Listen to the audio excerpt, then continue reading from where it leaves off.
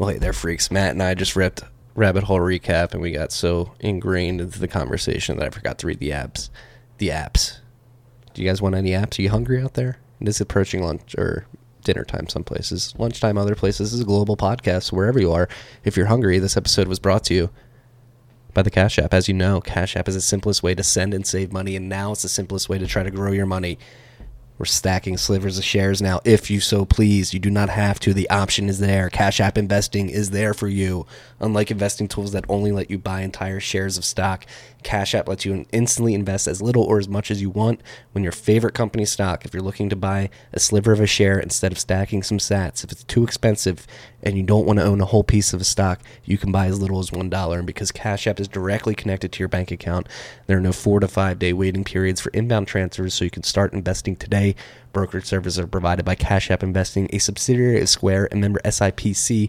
As always, use the code StackingSats when you sign up. You're going to get $10, and $10 is going to go to Owls Lacrosse, our good friends at Owls Lacrosse. Wow, that was a poor hoot. So download the Cash App today. Use the code StackingSats from the App Store or Google Play Store today. This episode of Tales from the Crypt Rabbit Hole Recap is also brought to you by our good friends at Unchained Capital. They're there to do collaborative custody with you freaks. They're a financial services company built for Bitcoiners. All right, they have many things that they're building, and all revolves around multi-sig. All right, they have their Vault program. You can engage in a quorum with them. We'll use the 203 example right here. So if you want to engage in a 203 quorum, you can have 2 different hardware wallets, whether it be a Trezor or a Ledger, and you hold those keys. Unchained will hold the 3rd key, and they will be there to sign if you ever need them. On top of this, they have their loan program. Friends don't let friends sell Bitcoin. All right, they're a financial products company built for Bitcoiners. They don't want you selling their Bitcoins. So if you're thinking about selling your Bitcoin and you just need some cash, you can engage in a Bitcoin collateralized US dollar loan. You basically use Bitcoin as collateral, and Unchained Capital gives you cash that you then pay back in a loan form. On top of that, they're contributing to the open source nature of Bitcoin. Their multi-sig Vault program, which I was explaining before, is all about revolve around the open source product Caravan, which is their desktop app that'll let you create these multi-sigs by yourself without Unchained. So if you don't want Unchained in the multi-sig, they've open sourced the software so you can do it yourself. On top of that, they're working on other projects like Hermit and Slip 39, and they've got good content as well. They've got Gradually Then Suddenly, Parker Lewis's great, incredible, Red Pill blog. I almost got the pills mixed up. Is that what he's calling it, Red Pill? No. I'm saying it's a great red pill. I almost said blue pill. It's every single blog post that he puts out is great. Yeah. So good. When I say, when Parker speaks, I mark it by. Yes. Go to unchained-capital.com. Check out everything they got going on. Unchained-capital.com. I think you guys are going to like this rip. We went for like an hour and 10. So we'll show up as an hour and 14 about on your podcasting app. So don't get confused. Well, because of the ad read. Yeah, in the beginning. Ad read. Done. What is up, freaks? Welcome back to Tales from the Crypt. It's your boy Marty Bent here, sitting with Matt Odell for the first Rabbit Hole recap of 2020. Fuck yes. It's also like the first time not the first time. We haven't been in the same room for a couple episodes, so it's good to be back. Yeah, it's good to have you face to face here. It's going to be a good one. Not a lot of news, but maybe we'll get a little retrospective here. It's 2020, year of clarity. Year of clarity. Well, that's not going to age well as a comment. I don't know if this will be the year of clarity. No, neither do I. But I do get the pun. It is a good pun. It is a good pun. Thinking of that, it's the year of clarity. It's 2020. The Bitcoin price right now, I believe it took a little dump. It's $6,954.87, where it blocked 610,978. Getting closer to the halving, 610,978. We are 19,022 blocks away from the halving. The halving 630, right? Yes. 29,000. 29,000. Yeah. But it's 630. 630,000 is the halving. Yeah, it's 19,000, excuse me. What's the current block height? 610,978. Yeah, it's 19,000. 19,022 blocks. There we go. Well, now I'm glad we got that all settled. Yes. The halving is approaching. But that doesn't matter because it's already priced in, right, Marty? I believe it is. It's priced in We all know that. So just, yeah, this is the price. I don't know. This debate's exhausting. It's a stupid debate. Bitcoiners aren't priced in. They are. You tweeted that out at one point. I think people attempt to price this shit in. They're just bad at pricing things in. That's why Ripple is worth what it's worth, you know? Yeah. Like, Ripple's price should be 0 if everyone priced in everything. Yeah. Who knows? I don't know. It has a price. It's getting priced in every block. I'm not a big believer in the efficient market hypothesis either. I don't think everybody can know everything at once. I don't know if the market's as efficient as people think. Yeah, who knows? Well, the EMH doesn't dictate that everyone knows. Yes. Just like that a threshold Yes. of the monetary capital It represents the knows yes, enough to price it in. Yes. That's exactly But what people are idiots, so I disagree. Yeah. You know what's not priced in? Like the people that don't know who are on the sidelines who have capital to bring in, right? Like that's why it's not priced in. Yeah, I think what people miss is that like a lot of Bitcoin holders are just humble sat stackers. And you know, we can't properly price in the halving because we're only putting in a responsible amount every week.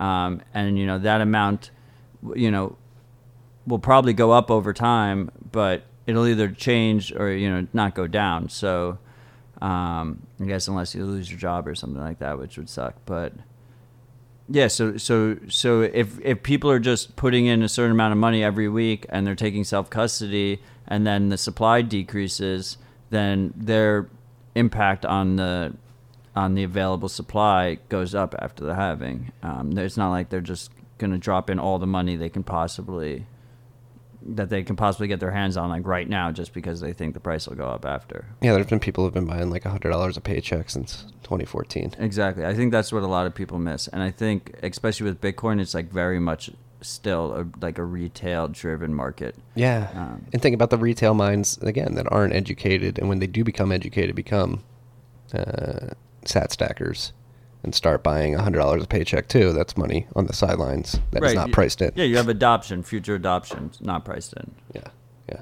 We'll see. Well, it dictates that this gets adopted more. Will it get adopted more? Let's talk about the first 11 years. Bullish on adoption. Oh shit, it's the second. We're a day away from Bitcoin's 11th birthday. Yes, we are. Fuck, I didn't even realize that before we hit record. Yeah, a year ago plus a day, we were absolutely wrecked, having a fantastic podcast for its 10th birthday. Yeah. We're actually trying to make that happen again with the Iterative guys. We got to find a spot to do a we live should podcast. Definitely. That was a lot of fun. Leo, if you're listening, I'm working on that. Yeah, shit. What does this next decade have entail? Has Bitcoin made the strides it needs to make in its first decade?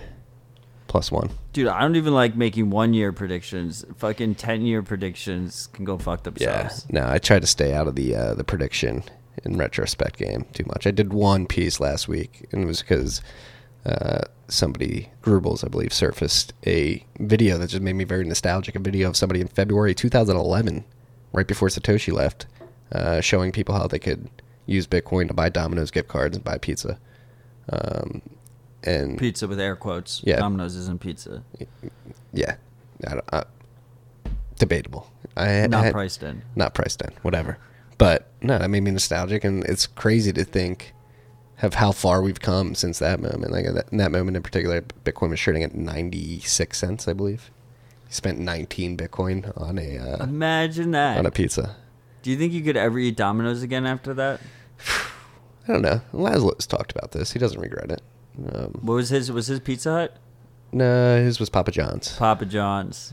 Yeah, you get that Papa John's. It would just kill football for me. Like every time I watched football and just a Papa John's ad came on, I'd be like, because he paid 10,000 Bitcoin. That sweaty fucker made me burn some sats. For some reason, 19 feels worse because like Laszlo, you know, he did well for himself.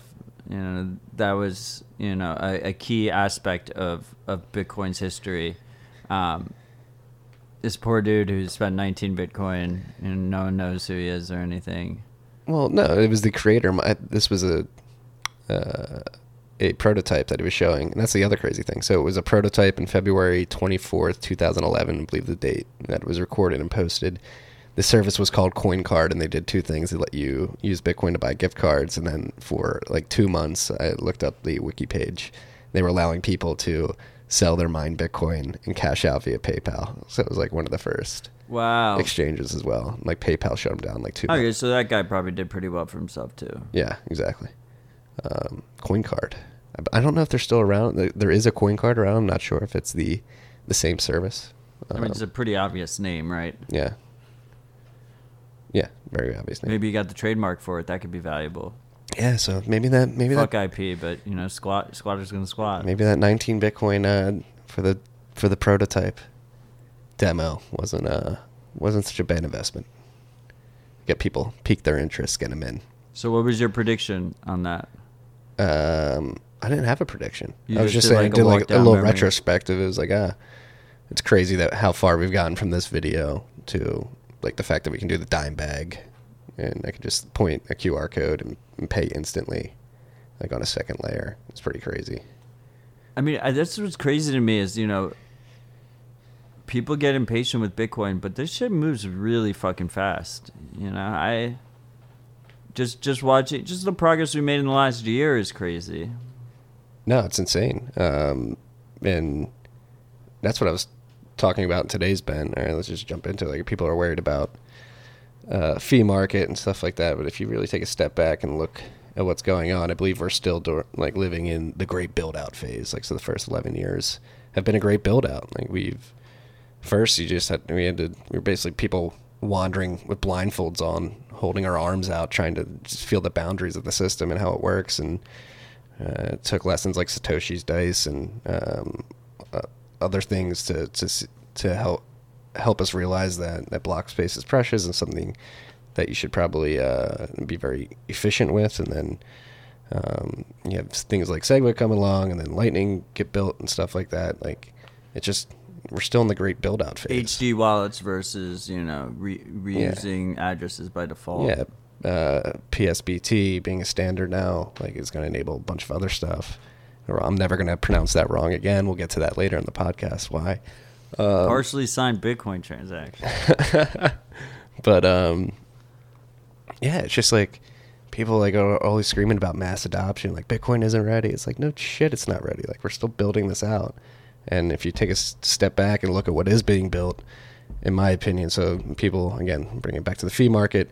People are worried that Bitcoin is going to be able to sustain itself after the block subsidy, which is the reward program into the protocol that is, or excuse me, part of the reward that's programmed is a protocol that's giving to miners. They get the subsidy plus the fees. Right now, the subsidy is 12.5 Bitcoin, as we alluded to in my bad math segment a few minutes ago. We're getting closer to the next halving, which will reduce that to 6.25 Bitcoin plus the fee.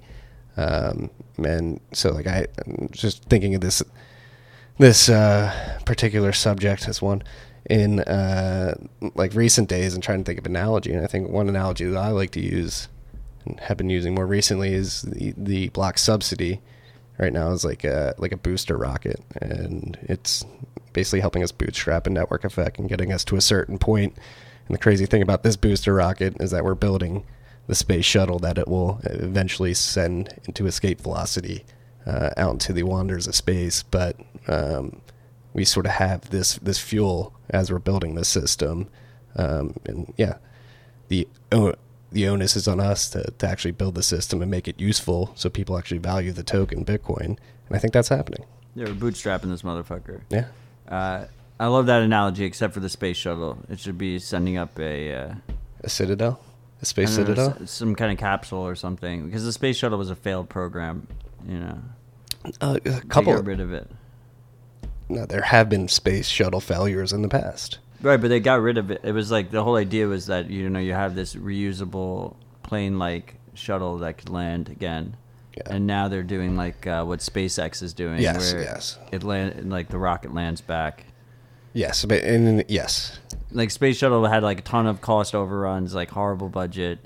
I'm not trying to dismiss your analogy. I love your analogy. I think it's a good analogy. It's good to steel man the analogy. It's good. If you assume that the space shuttle was a pristine idea, I guess.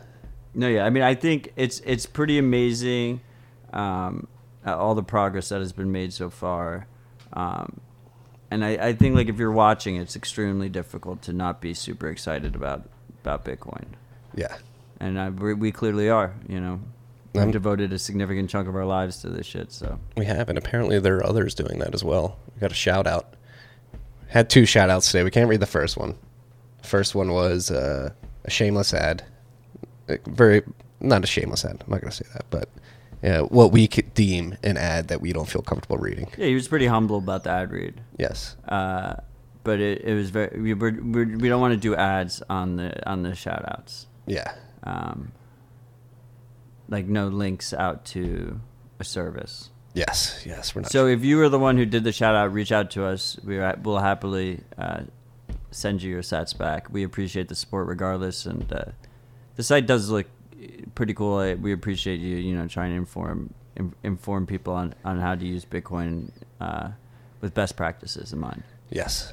And we do have a shout out that is palatable today. Shout out to Adam Gall, who has done so much to bring together the real crypto people in Cleveland, Ohio.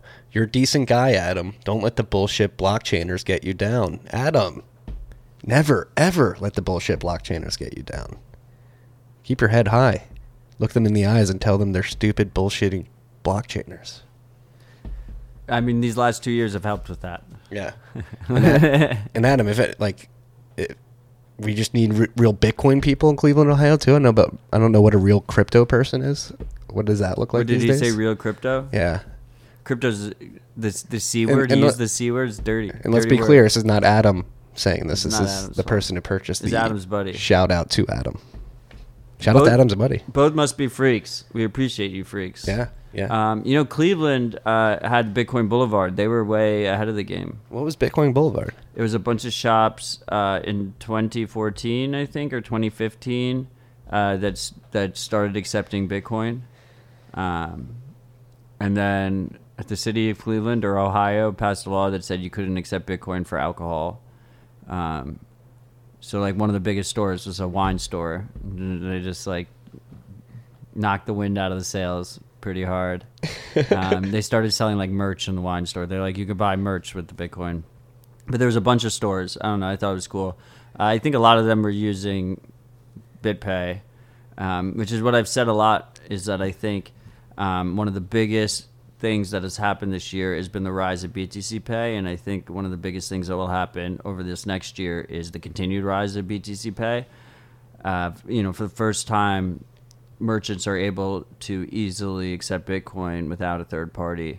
They have that full stack there. So I think that's going to be a game changer. And I think that while 2014, 2015 were the years where everyone was trying to push this merchant adoption narrative, what they were really pushing was these fiat conversion, centralized payment processors like BitPay, which really doesn't do anything to help the circular Bitcoin economy. I mean, it kind of does if you only earn Bitcoin and you need a place to spend it. But you're really just selling Bitcoin through an abstraction. With proper BTC Pay integration, merchants will be able to try and get KYC-free Bitcoin, basically stack sats as privately as they can by accepting Bitcoin through BTC Pay without a third party. And I think they'll offer discounts for that purpose. And I know myself as a Bitcoiner, I'd be way more likely to spend my Bitcoin if I thought the merchant was ideologically motivated as well and had an intention. They were stacking sats. They were like trying to hodl their Bitcoin. Like if I see a BTC Pay server, that's basically them alluding to that to me, right? No, I agree. And it goes back to what I was mentioning earlier with the rocket boosters, or the booster rockets, excuse me. Like merchant and not even the booster rockets. It has having to do with like the great build out. Like merchant adoption the first time around wasn't a good meme, again, because you had to use centralized services like BitPay, and there wasn't good decentralized invoicing software, not decentralized, open sourced invoicing software like BTC Pay. Like now it is more possible. Like the utility is there with the open source tools, and hopefully it drives value for people. I know that for us, it has driven value. Like I actually get a lot of peace of mind knowing that our invoices are going straight to something I control. I mean, Yeah, we don't have to trust Patreon or something. Yes, So it comes with huge. peace of mind. And also, to be honest, comes with stress. You do have to take care of that and have procedures and practices and Personal responsibility. yeah. But The world needs more of it. it does feel powerful. It does feel very empowering knowing that. I mean, to add to your analogy, maybe, merchant adoption is more like something like a space station or something.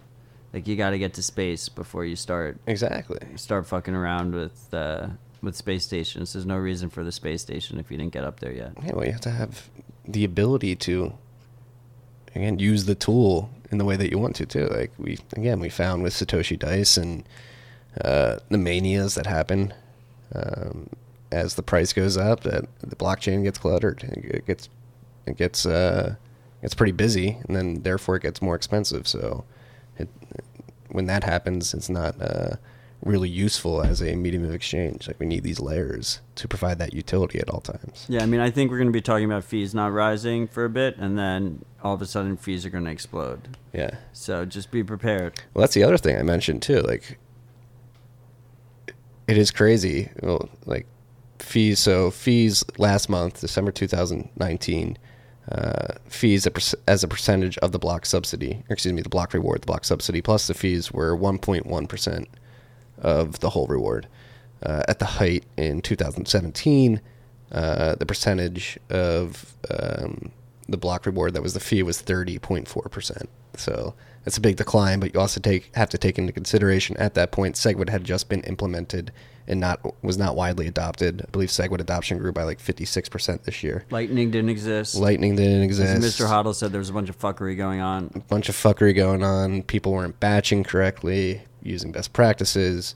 So since December 2017, in that 2-year period, we've had all these efficiency gains and then as well as that, like, let's be honest, there probably aren't as many people using it as there was in December 2017. But there's not as many people spending Bitcoin. Spending Bitcoin, yes.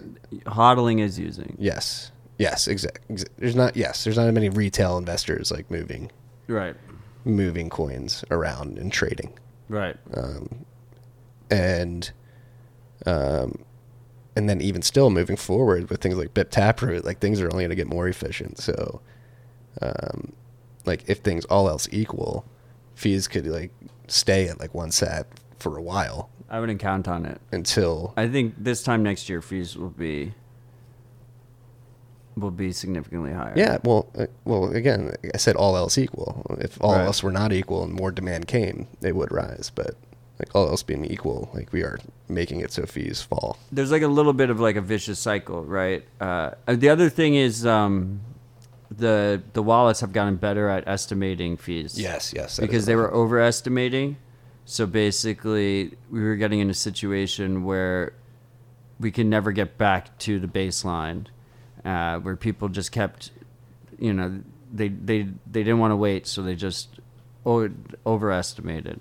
Both the wallet overestimated, and then the individuals using Bitcoin were just picking the highest fee to just try and get it confirmed as soon as possible. Yeah. But I think Lightning is going to be a huge one because, I mean, if I'm going to send Bitcoin, I much prefer to use Lightning. Anyway, I think the UX is better. And that UX is brand new. It's getting iterated and improved every day. I already think the UX is better.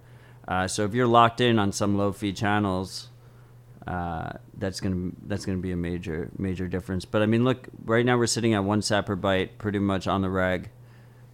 Fees literally can't go lower than that. So I think it's a pretty safe prediction to say that they're going to go up from here. No, I agree. Again, Jevons paradox comes into play. Like, the utility of Lightning Network, a lot of people like to shit on it, but it's there. And I tweeted this out a few days ago, like, from experience. Like, I'm a Bitcoiner. Obviously, I'm biased. I don't want to say a small blocker, but I think we should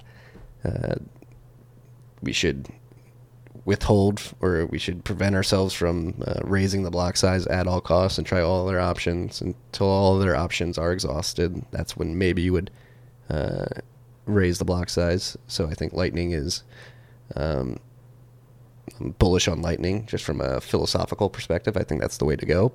With that all being said, from a user perspective, I have not had a problem like sending or receiving a Lightning transaction since we set up our BTC Pay our node with running BTC Pay server hooked up via Zap. Like, I've been using that since May and haven't really had one problem. With the one caveat that the hardest UX issue right now for Lightning is getting inbound liquidity, and because of you freaks being so fucking awesome, we don't have a liquidity issue whatsoever. Yes. Both of our nodes are very well connected. Well, no, it also... It's true. Yes, the freaks... It's true. It is a caveat. We are well connected, but yes, it's like not... swaps will help. Swaps will be the big thing, but we don't have the UX there for the swaps yet. But I think... But even like the freaks... Yes, the freaks providing liquidity is incredible, and it definitely happens, but I put some effort into setting up the channels, too. I reached out to Pierre. Right. I reached out to like other big nodes. I was like, hey. Yeah, but like your buddy Pierre, right? Like he's like a good friend of ours. Yes, but this you will... know? Yeah, And he runs, what the third largest Lightning node on the network. I'm just saying, it's just a caveat. I'm super bullish on it. But he does that as for well. everybody. He doesn't do it for me because I was a friend. Like, Right. It's a service he provided. Like, I went to his service. I set that Oh, up. you paid the fee Yes. on the service. Yeah. I did that. Like, and if you do put the work in to set up your channels, right? Like, again, I haven't had that much of a problem. Well, for other node, we didn't have to pay for the inbound PR liquidity. Well, that would have been good to just, know. Yeah, we do have the thief. He offers a good price for it. The inbound liquidity is like, I think is a relatively as a competitive price. It's a good price. It was worth it. It was worth it to get liquidity. And again, haven't had problems. The biggest problem we had was today and yesterday. We had to like figure out our certification because of the new year. Personal responsibility. Yeah. No, but I think, like, look, going forward, the UX there is going to be swaps. That's the whole idea, right? You open a channel, and then, after you open the channel, you swap out to yourself, and then you have inbound liquidity. You don't have to worry about, paying someone for inbound liquidity. I think that's going to be a huge UX, boost.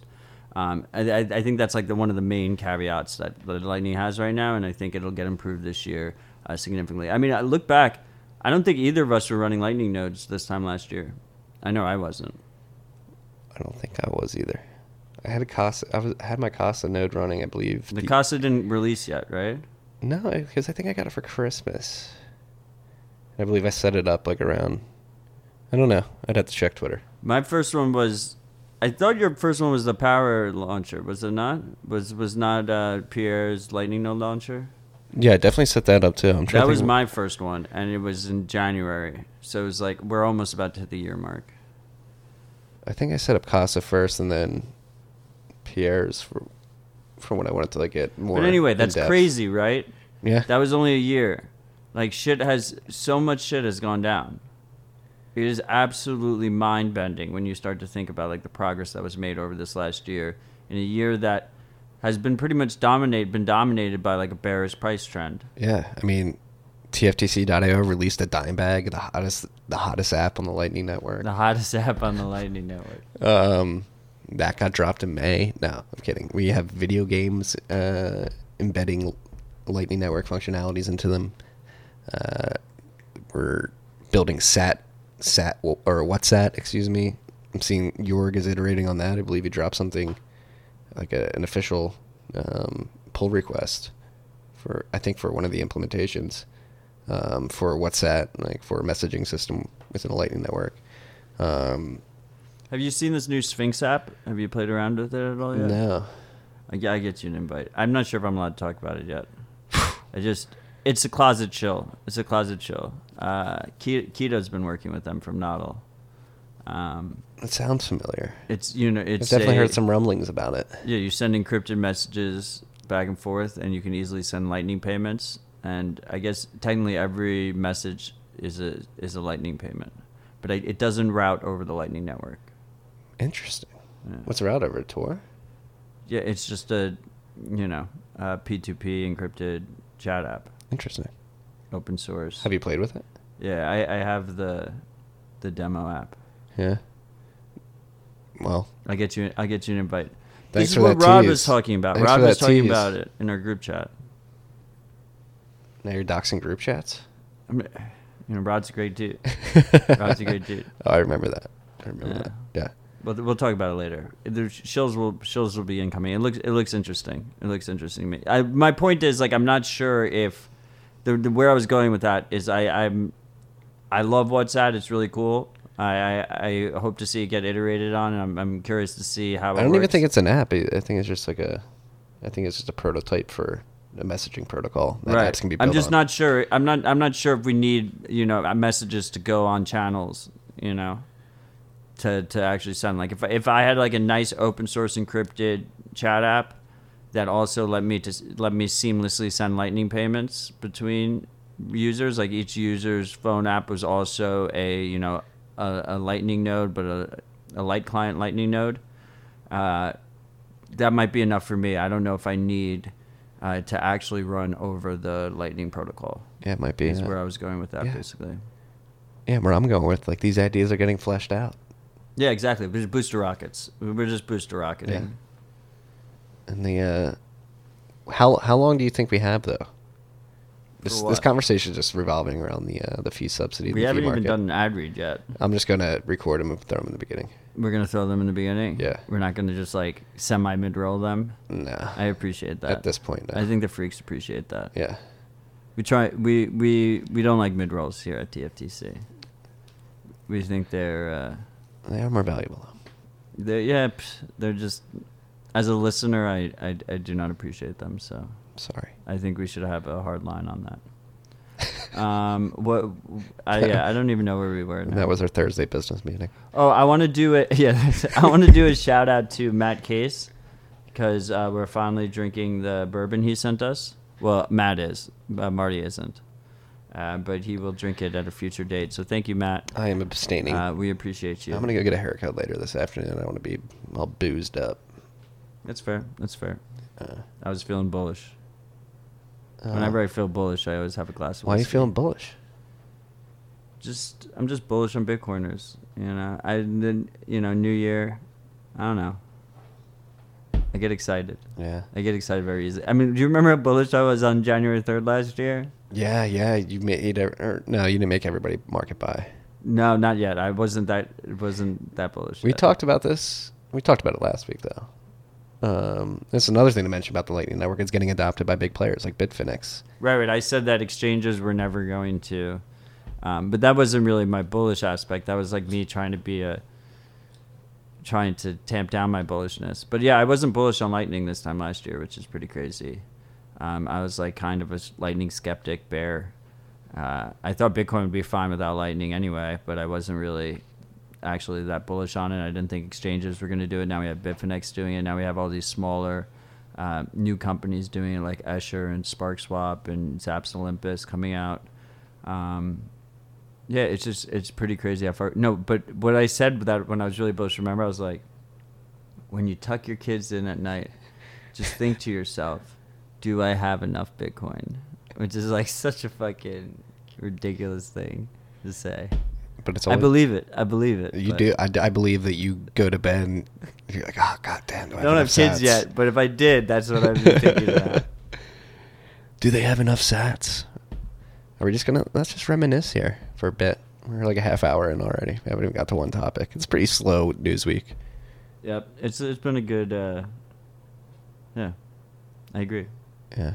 Well, now that we brought it up, let's jump into the news, and then we'll come back and we'll reminisce a little bit to finish her up. I like that. All right. First thing we want to talk about is came onto my radar yesterday. I saw Alex Leishman quote tweeted it. Shout out to Alex. We'll actually have an episode dropping with him tomorrow. Make sure you check that out. Yes. That's a banger.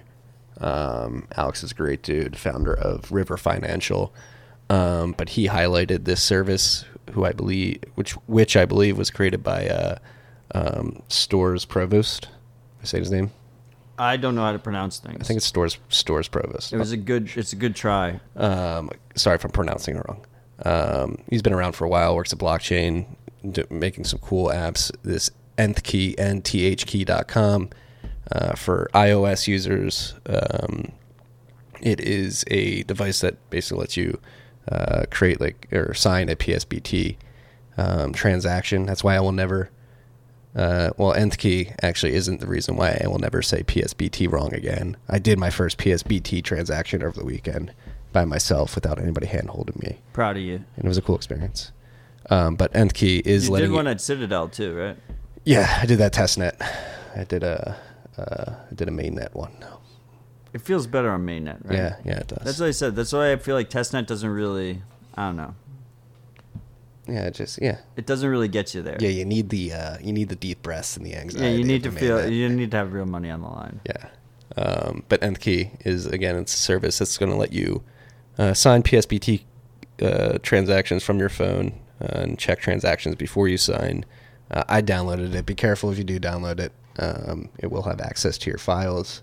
Yeah, be careful of any app you download, and just assume like anything you have on your phone is fucking compromised. Yeah, so use an old phone, and so the idea would be that you put a pre-signed Bitcoin transaction file on the phone or somewhere. Well, I mean, the key idea here is that it allows you to use your iPhone as one of the keys of your multisig. Yes. Right? So you could have like a multisig setup where you have a cold card, an iPhone, and Electrum. Right, and those are 3 different trust models, and 2 of them have to be broken. You go to 3 or 5, you can get even more crazy with it. But yeah, like as Marty said, like it probably makes more sense to use on an iPhone that is purely just your multi-sig iPhone, like not your actual like day-to-day device, especially from a privacy standpoint. Really that caveat should go with pretty much like every Bitcoin app. You're better off using it on a device that is separate from your main device. Yeah, but does he really work at blockchain? I know he did. I don't know if he still does. Or they might be. They might be the dev. He might be the dev that they support. Yeah, I think that's what it is, right? Yeah, they're giving him grants to support his development work. Yeah. And don't let the caution over privacy belittle the app. It's a really cool app, and it's an example of something that I think that the new, what is it, BIP 174? Is that the PSBT standard? Or is it 74? No, I forget. I do not know my whatever. BIPs, like man. the PSBT has been standardized, and now you're seeing a flurry of apps built around this standardization now, and that's actually it's fucking fantastic to see. We need. That's what Alex said in his tweet. Like That's what Alex said in his tweet. 2020 is going to be a year where we see like an explosion of cool use cases coming out of PSBT standardization. Does River have something in mind, or he didn't? I saw River like they're definitely experimenting with it. Well, first of all, River Financial is this new. I mean, you're going to have a whole podcast on it. Really cool new Bitcoin brokerage service where you can buy and sell Bitcoin. Basically, like what Coinbase should have been. And they just have a pure Bitcoin focus. Then out of the gate, they have Lightning withdrawals and Lightning deposits. A lot of cool things. A lot of cool features they have over there. So they have recurring buys, which is a big one. Discounted too, if you set up recurring. I buys. like that. I like that as an incentive that they discount your fees if you set up a recurring buy. Yeah. No. I think the team they've amassed is impressive, and I met Alex for the first time in Riga a couple years ago or last year. I still haven't met him. Really enjoyed. I was upset I missed that podcast. I'm excited to listen to it. I thought you were going to join us. That's why I thought you were going to be in town last week. Yeah. Like when we were supposed to do the recap last week. Family's important, man. I set the studio up. Yeah, and I was like, dude, we're recording remote. Like 3 minutes before, I was like, we're recording remote, bro. The other thing about River is that it's available in 49 states, only U.S., 49 states. It's not available in me and Marty's state of New York. We can't use it. Thanks to our favorite Ripple board member, Ben Lawsky, who passed the bit license and then went through the revolving door. And now, after pretending that he was protecting unwitting investors, joined the board of one of the most malicious companies in the space. So cheers to you, Ben Lawsky. This one goes out. Yeah, I hope you're having a happy New Year, Ben. Definitely doesn't listen to the podcast. Okay.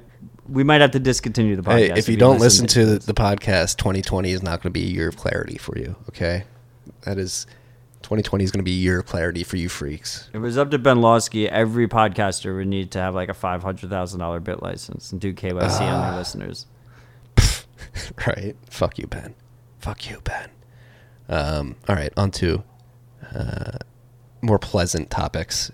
You got your Nodl. I saw that you plugged it in. Number 1, baby. Number 1. You got that thing was inked up. You got a lot of autographs on that thing. Yeah, bro. I got all the NIM signatures on it. So, but yeah, that's dope. They all signed it. Both the Samurai team and the Nodl team. I have a lot of respect for both those teams. Great teams. I've been looking forward to this for a fucking minute. Teams. Full Full disclosure. Paid for this completely out of pocket. It is an expensive device. There are ways to obviously have a cheaper node. This is a pre-built node in a box that works out of the box with Samurai. All you have to do is when you open your Samurai wallet, you just scan the QR code and it's connected to your full node. Fantastic UX in that regard. Samurai soon should be releasing their mobile mixing within the app. So mixing will be as simple as just scanning the QR code from your node that's displayed on your node, and then pressing the mix button on your Android device, which is fucking awesome. With that same caveat that we had before, where the ideal situation here, especially if you have a large amount of Bitcoin going through it, is to use a dedicated Android device that only is used for Samurai. Now, why is this node cost so much? I think, what are they charging $750 for it? I thought it was $800 off the top of my head. But maybe the early release was $750. That is expensive, especially when you can run something like MyNode. I've heard a lot of good things about MyNode, where you can get an SSD, you get a Raspberry Pi 4, you install MyNode on it, it costs like $200. So what are you paying for it? You're paying for the build quality is fucking fantastic. It's got that sexy red case, it's got the LEDs on it. But even cooler, and I hope this becomes the standard for these pre-built nodes, is that it's got, not only does it have SSDs, which I don't know why anyone would use a hard drive anymore with their node, because the performance benefit you get from SSDs is fucking huge. It has redundant SSDs that are encrypted. None of these nodes default to encrypted drives. So if someone gets a hold of your node, they can just bypass your passwords and just pull your keys right off of the device. Now, does that matter for Dojo? Not that much, maybe only for privacy, because you're not actually storing funds on the Dojo. But when it comes to running a Lightning node, if you're running like a routing node, a Lightning routing node, your funds are stored on the device. So you want that device to be encrypted. Now, the encryption is at rest when the power's off. So what happens if someone decides while it's still plugged in to open the case and take your keys? Well, Keto might have thought of that, and the Nodl has a built-in kill switch. So not only are the drives encrypted, not only are they redundant, so they back each other up if something happens. If you have your Lightning node fail, they back each other up. But it has this kill switch, so if someone comes in to wherever you're running your node, takes the node, unplugs it, tries to open the case, or doesn't even unplug it, just opens the case, the whole thing just powers down and is encrypted. And then they need that encryption password to get it. So that's just well thought out, just really good build quality, turnkey. You turn it on, you plug it in, you have your full dashboard where you get to decide what you're running. If you're running BTC Pay, if you're running your Electrum server, if you're running Lightning, you get to choose. Whole thing can run through Tor, which is is how you should do it, so you're not exposing your IP. Just a really great, seamless product. We're gonna have videos. Videos will come out soon. I really want Samurai to release the mobile mixing, because I think. Why make the video without the mobile mixing and then just have them a week later just release the mobile mixing? So that's kind of what I'm waiting for, and then the videos will start streaming through, and as usual, you will continue to hear my thoughts and evolution on that process. You have a really compelling case. It's fucking to buy cool, that man. case. It's fucking cool. I think all of these nodes in the box, they should definitely at least be encrypted. Like, even if you don't put the kill switch there, they should be encrypted at rest. And yeah, Keto Miner's paranoid, so you could be less paranoid. He does the paranoia for you, and you pay him for that privilege, and it's I appreciate it. Yeah, it's shout out to that team, to the teams, excuse me, plural. To the teams. The Nodl and Samurai teams, putting the teams on their back. I also, on like a completely separate note, discovered that the Samurai Whirlpool fees are way less than I thought they were to begin with. Really? Because up until this point, I thought the fee was based on how much money you sent into Whirlpool, but it's not. It's based off of what pool size you use. So if you send in 1 Bitcoin or a half a Bitcoin into the let's just say the 0.01 Bitcoin pool, the 1 million sat pool, it's the same fee regardless. It's always 5% of 1 million sats, just one-time fee, and then you're remixing after that. So in my mind, it's unfairly cheap, and people shouldn't be worried about that fee in terms of the privacy gain you are actually getting from it. So Yeah. Well, Seems fantastic. it's fun to see this in the wild. We've been talking about it for so long. I mean, we got to tease the Bitcoin 2019 when we sat down with. Yeah. Which was itself like 2 months after we got the original Nodl, which is a fantastic piece of hardware, which our friendly thief, fan of the pod who's running our Bitcoin node, he's been running a high-powered routing node off of that Nodl hardware for a year with no issues, which is just fucking impressive. I mean, that device was, I think, a $400 device. It just goes to show like the build quality that's there. It's a high-performance node, man. It's got 24/7 uptime and all running through Tor. That's my biggest worry. Like, do you think it'll get to a point where,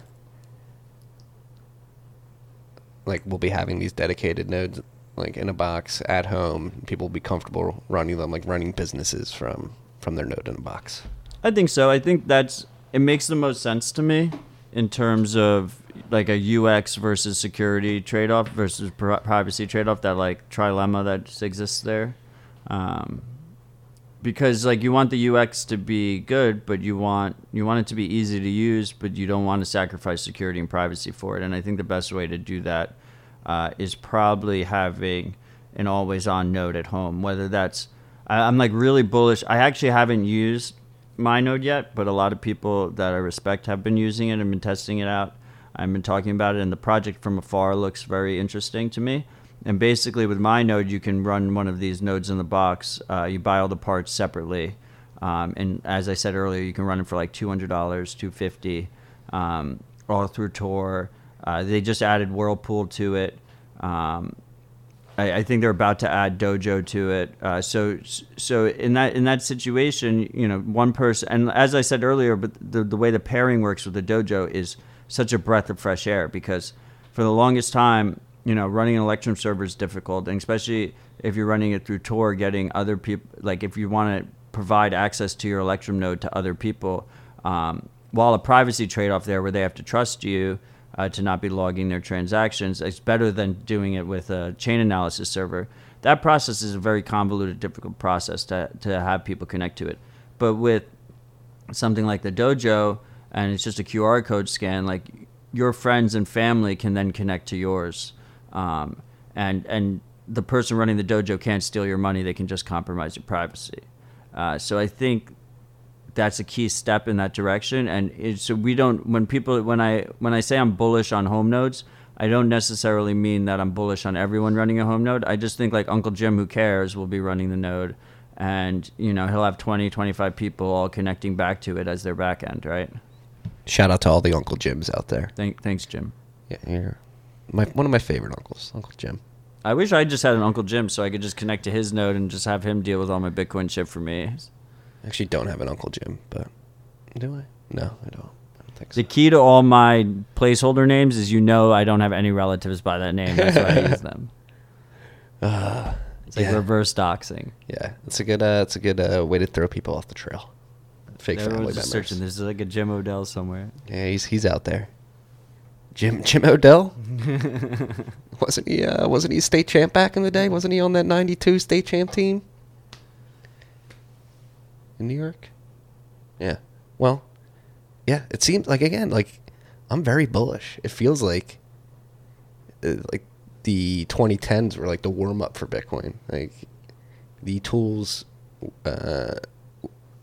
which you can use to leverage Bitcoin, the network right now, have never been better. They've never been more robust. And like we've been saying, it feels like they're only iterating and getting better at a faster and faster pace. Like, people are already talking about like how BIP Taproot's going to get implemented, and some people are like bullish on like early second half of 2020. No way. It's not happening in 2020. Shit is going to take way longer than you think it's going to take. Yeah. And you know, that's a good thing. It's a good thing. You don't want Bitcoin changing too quickly. Then attack vectors come in. You know, we don't want any no shotgun emergency hard forks on New Year's. You know. No, you don't want that. You don't want that. Take your time. It's something worth taking your time for. These are very, very critical systems, and they should be handled with care. And there's no going back if we fuck it up. Exactly. Speaking of which, if you fuck up your seed storage, your private key storage, you're going to have a bad time in the future. Jameson Lopp, Bitcoiner, CTO Casa, has put together a guide for all the metal Bitcoin storage devices out there. Your Bill Foddles, Crypto Steals. Let me pull up the list here. There's a shit ton of them. There's like 40. He's been reviewing them for a while, putting them through their paces and like absolutely destroying them in fire and shit. But now he put it in like a nice table form on a single site. Right? Yeah, BitKey, Blockplate, Coldbit Steel, Crypto Key Stack, Crypto Keys, Crypto Tag, HODLNOX. I really like that Crypto Steel capsule. How do they rate it? Crypto Steel capsule got an A- for overall grade. The heat grade is a. The corrosion grade is an A. The crush grade is a B. Crypto Steel cassettes, which is the original Crypto Steel, B for overall grade, B for heat grade, A for corrosion grade, and D for crush grade. Wow, he rated like 10 different wallets, 10 different seed storage devices higher than. Oh, there's a lot. Yeah. Than Crypto Steel capsule. In alphabetical order, the top that got A's across the board are BitKey, Blockplate, Coldbit Steel, Crypto Key Stack, Crypto Keys, Crypto Tag. Getting a theme here. HODLNOX, Quadrat Register. Never heard of that one. SafeSeed, Seed Steel, and Symbit, and Steel Wallet. I mean, this is kind of questionable now that I clicked in, and it's like the BitKey, which is on the top. It comes with the keys already engraved in it. What the hell? Only use their service with a BIP38 or BIP39 encrypted backup. So the key is in there, but you provide the passphrase is your own passphrase. It's kind of questionable.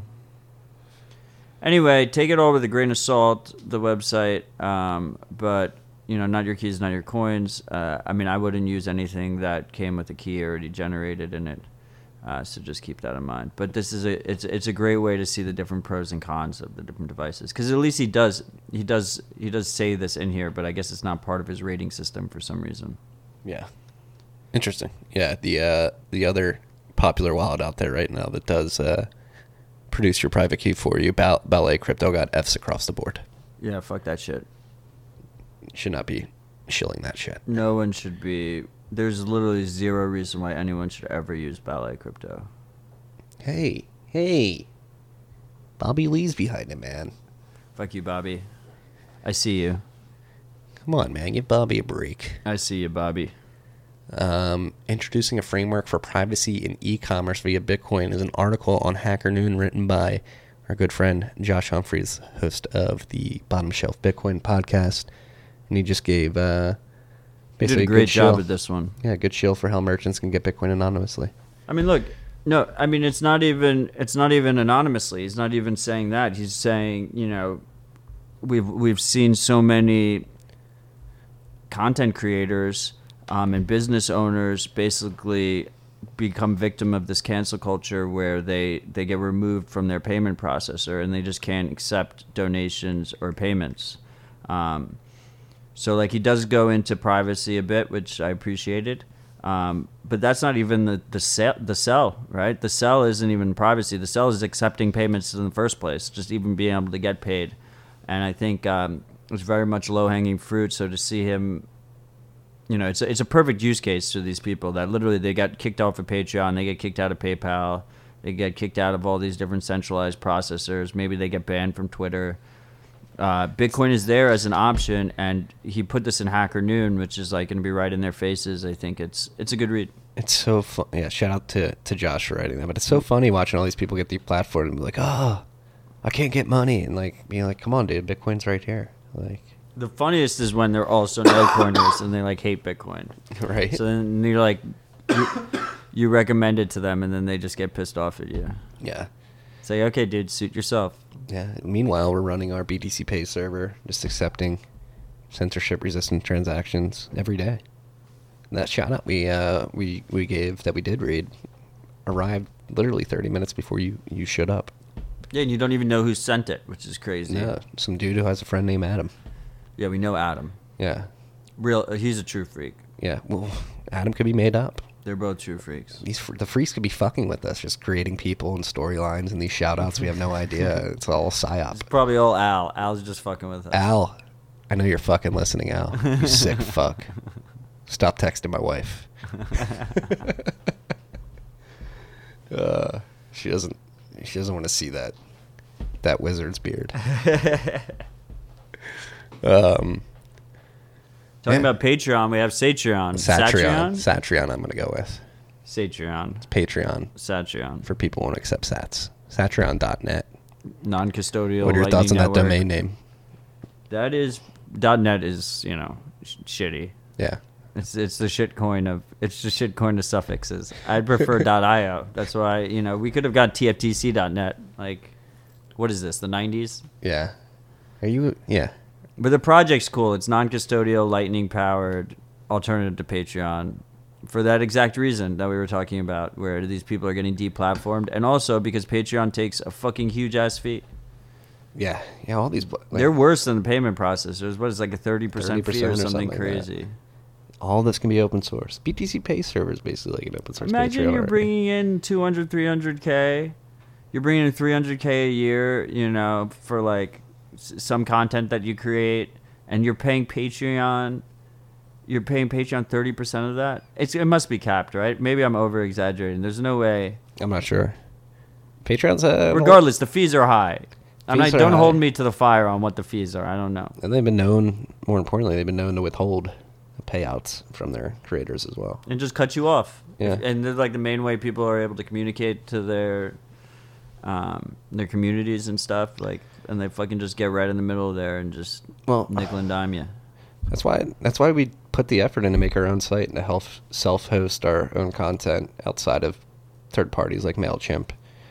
Podcasting's more... YouTube. We also didn't talk about YouTube last week. Oh, we didn't. We'll get to that. The war on crypto. It fits in here perfectly. Yeah. No, but just to stay on the topic of self-hosting, and YouTube will combat that, or YouTube will show the opposite of this. Like, Pierre tweeted about this. Like, it's important to self-host your own content. That's why we have TFTC.io. Like, I would not want to put all of our stuff on Medium. I'm not saying we're going to get censored, but just in case, prepare for the worst. And we used Ghost.org, that's CMS, and that CMS is good because they actually incentivize you to self-host. Yes, you can pay them to host for you. That's how they make money, actually. But it's open source CMS that you can host on your own servers. But do we host with them? We host with them right now, but we're going to move when we're in the black enough. We'll move to our own servers. We're just a humble podcast. Yeah, there's two of us. Humble brand. Running our own server. It's 12%. It's Patreon is 5, 8, or 12%. I guess it scales down as you make more money. Is my guess. Yeah. But that's what the Wikipedia says. Yeah, but still, they can. It's less than 30. But they can deplatform you. Fucking massive, and they can raise your fees at any point, and you're held hostage. You kind of have to do it. Yeah. But the reason I thought about was because, that's like my response about YouTube. Is like if you build everything on YouTube and you just expect, absolutely, like tell YouTube to go fuck themselves for censorship, but you have to take some personal responsibility there. Like, why are you so vulnerable that your whole business, your whole livelihood is running through YouTube? Like, you're just asking for issues. They're a centralized company. They have not been great about being transparent about their censorship policies. This is to be expected. Like, I don't want to hear people outraged about TikTok banning your Bitcoin-focused account in 6 months. Like, fuck you. We see this coming. It's going to happen. Take control of your data. Take control of your future and, protect yourself. Yeah. No, and the tools exist to protect yourself today. But staying on YouTube, too. People crying for, like, a decentralized alternative. That's a long shot away. Like, the data storage of these video sites is very intensive and capital intensive. Junseth has actually written a good blog post about this, I believe about a year and a half ago, that if you think you're going to build a decentralized video platform, think again. Like, the amount of data storage that goes into this is ridiculous, and you're not going to be able to run that through a blockchain or anything. And then, so you're going to need centralized competitors to YouTube if you want to fix the YouTube censorship problem. which I think is that. I mean, they definitely have a monopoly. Who else is there? Like Vimeo. Yeah, I mean, I'm not going to say that we're never going to have a distributed version. It's definitely a harder task than people think it is. That's not as easy as just and a lot of this gets solved by just video, particularly, is heavy bandwidth, right? So it's way more easy to build way easier to build a distributed Twitter clone or a distributed picture sharing, photo sharing or something. But video is way bandwidth intensive, and especially when you start talking about privacy and stuff, like, you're not going to be able to run those nodes through Tor or anything like that. So it becomes very difficult. A lot of this gets solved by just proper competition. Just like Gab is an example of this before they kind of fell off. Like they just decided that, I don't know, that whole porn thing like really freaked me out.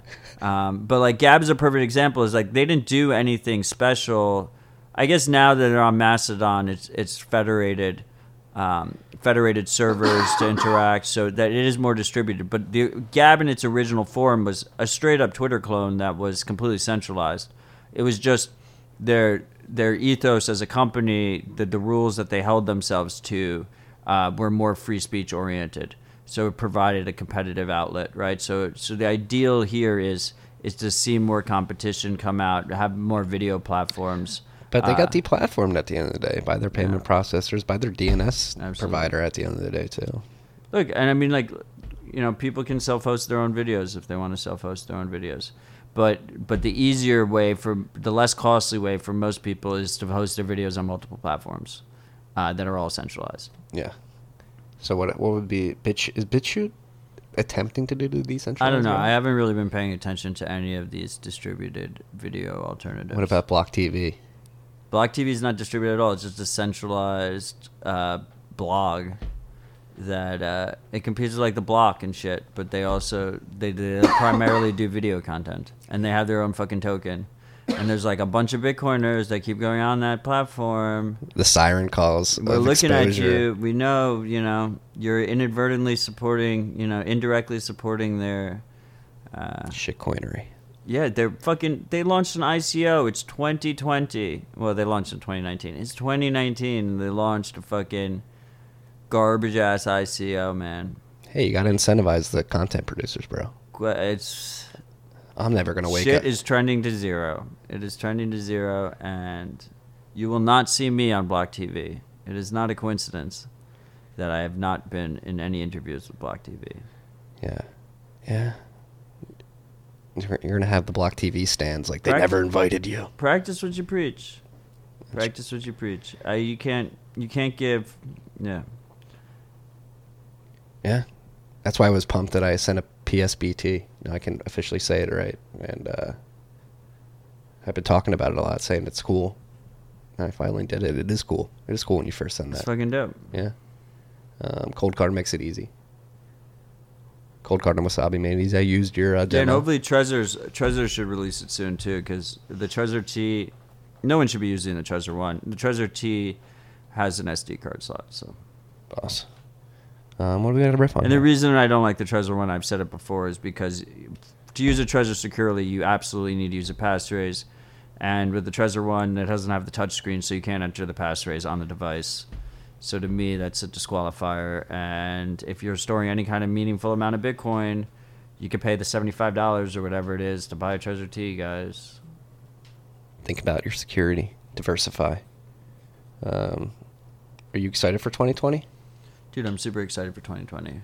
Why is the hindsight 2020 thing a thing? Because people have better vision than 2020.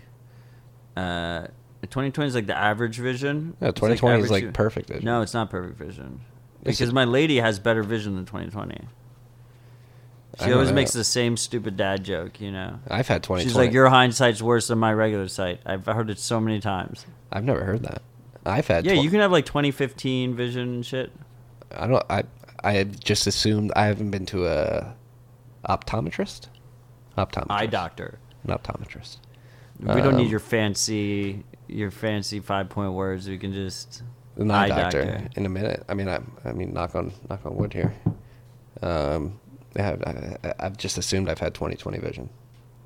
I've never really had eye problems. Do you wear contacts? No, I don't. I don't wear contacts. Yeah. My eyes are good. I'm gonna knock on wood. My eyes and my ears are good. You know, I won the genetic lottery. I'm very happy about it. Yeah. Hairline not doing as good. I'm speaking of me.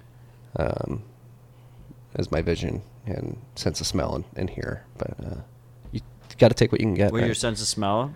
That's one thing they don't test. No one's like, you have below average smell. I think I have a good palate. How would they do that test? I don't even know how they would do that test. We have one more thing on here. The difficulties with creating open verifiable hardware, which is just a really good read or watch. It was part of 363, which was this conference that went on in Germany. I forget exactly where it was, but it's a big hacker conference. A lot of Bitcoiners go to it. It's the 36th year they've had it. There's a lot of really good talks. I mean, you should just go through all the talks. I haven't yet, but I have gone through this talk, and it was a very good talk. And basically, the idea is, you know, here we want open hardware as much as possible. We want to be able to verify that hardware as much as possible. And in the Bitcoin world, we see this a lot because we have these nodes and we have the hardware wallets, right? And there's all these different trade-offs where you're trying to make that happen. And compared to code, even though everyone can't read code, the fact that you can verify that code hasn't changed after someone else read it is a major bonus that you don't see with hardware. And like, you know, people try and get around that by stuff like with the cold card having the transparent case, trying to keep the chips as simple as possible so you can look at the picture on the website and compare and contrast. But it will always be more difficult than open verifiable software. Because with open verifiable software, you can have the hash, you can sign it so that you know that someone looked at it and then it hasn't changed. The software hasn't changed. With hardware, that is much more difficult. And this guy, he's trying to make basically an open verifiable hardware platform that has a built-in screen and keyboard, like a nice little computer that's like a trusted piece of hardware. And he goes through the difficulties he's had working through those trade-offs. Yeah, it's crazy the amount of trade-offs they have to take into consideration, specifically with hardware, but software too as well. Like software is always buggy. It's always leaky. These are ongoing projects. That's actually what I said in the bend today. The reason we need these booster rockets is because we need them during the beta phase. If you didn't know, Bitcoin is still technically in the beta phase. It's version 0.19.0.1. That first zero dictates that we're still in beta. So it is an ongoing project. Software and then the hardware that it runs on is something that we're still figuring out as humans. We're really, if we're thinking long term here, we're really lowering our time preference and thinking into the future. We are in the very, very first half of the first inning of this digital revolution, and we're still trying to figure out how to interact with this stuff. Yeah, absolutely. It's a slow and steady process. I mean, this is also why multi-sig is so important, right? Because you can have hardware wallets that are close to being open and verifiable, like as close as you can get. And then you mix and match them so that multiple of them need to be compromised to get your keys. I think that's a major step up improvement there. And I really hope 2020, it really seems like 2020 is gearing up to be like, it's going to be like the year of good user-friendly multi-sig that you can use with your own full node, completely sovereign, right? Yeah. No, and I think that would be great to see. That's a huge wish list item.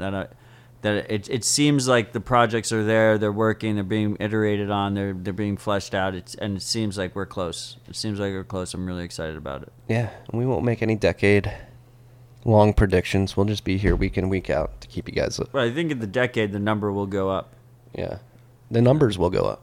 Hash rate. All the numbers are going to go up. Yeah. Yeah, but we'll be here. Rabbit Hole Recap will be here to keep you up to date on what's going on, what we think about what's going on, what we think is important to focus on and what's going on. It was the first trip of 2020, year of clarity. The year of clarity is going to age so poorly. It's not. There's going to be more confusion than ever this year. It's going to be opposite of year of clarity. Is this Matt's no exchange will ever use Lightning Network No prediction from exchange. last year. Dude, I'd I be think it so might be. happy. That's the best prediction to ever get wrong, you know? Yeah. Like, that's fantastic. This would be a good one to get wrong, too. That's why it's funny when I was like, I think someone gave me shit when I like had a post where I was like, I'm bullish on Lightning being like, because it got added to Bitfinex. I was like, this is fucking huge, you know. And someone was like, you just like parrot, you know, the usual talking points, yada yada yada. It was like 10 months ago, I said this was never gonna happen. So you go fuck yourself. Right. Like, I was pretty confident. I said never. I was like, I spoke in absolutes. That's what happens when 7 Drink Mad comes out. You know, you try not to speak in absolutes. Yes. We can all work trying to get better in that aspect of life. Yeah. I think, like, you know, a good way to end this episode is like New Year's resolutions. I mean, I think like if you're a Bitcoiner and you listen to this podcast, you don't have a full node or you don't use a full node, like maybe the plan should be you like make yourself a MyNode. I think MyNode seems like it seems like the user friendly. It's like a good user friendly mix of if you're building it yourself, but you're using these install scripts and they have all these different tools. Like you can install your own blockchain explorer. You can install mempool.space, a local copy of that, so you can see what the mempool is for your fees. You can install Whirlpool. Soon you can install Dojo. You can do Lightning. You can do Electrum. All 24/7. These dedicated devices, like as awesome as it is, like there's no shame in just running Bitcoin Core on your computer. It's very easy to run, and then you're running a full node. But when it comes time to interact with hardware wallets, when it comes time to use it for mixing, when it comes time to use it for Lightning, it's just easier to have a 24/7 dedicated device. So I think like controlling your own keys, if you're not doing that yet, consider buying a cold card. Try out CoinJoin if you haven't tried it yet. If you have tried it, consider ramping up your efforts. It takes a long time. You know, timing analysis is one of the big things. You can't move large funds through these things, especially with liquidity low. And as more people use it, liquidity increase. So consider that. And play around with Lightning. Just play around with Lightning. Use Tor when you play around with Lightning. Otherwise, you're broadcasting your IP address with the attached UTXOs. Don't do that. And always CoinJoin before you open channels. Don't open channels with tainted Bitcoins. CoinJoin them first, so that they don't have a discernible history, or they will still if you fuck it up, but at least they'll have less of a discernible history. Yes. It's important not to make privacy guarantees that we cannot keep. Yes. Just be aware. Be more aware, and don't be afraid to interact with this stuff. Again, like I was saying, it was so fun creating a partially signed Bitcoin transaction and sending it on the mainnet over the weekend. That's a bit like I fucking love when I have some downtime and I'm just like I'm doing Bitcoin today. That's what I did yesterday. You know, I'm just doing Bitcoin. I'm gonna like get my ducks in order. Maybe I'll fuck around with something new. I'll play around with it. Like that shit's fun. It's enjoyable. I did 4 hours of Bitcoin yesterday. And you learn more than you could watch millions of videos, read a bunch of shit. Like you learn so much more. Like just fucking diving in and just doing it yourself. Yeah. And just trying it out. Just do that. You know. So in the year of clarity, just try and bring clarity to your Bitcoin process by practicing. And our DMs are open. You know, feel free to reach out. Always happy to help. We have the Keybase chat. BitcoinKeybase.com is the easy link to join that, which is, of course, I have a vanity domain for it, but BitcoinKeybase.com. We have that group chat. So just keep exploring, keep learning, keep educating yourself. Don't get cocky. We still, we all have way more to learn. And just keep trying to improve yourself. Yeah. Let's end on all that. Peace and love, freaks. Stay humble, stack sats. You got that one in. You really got that one in.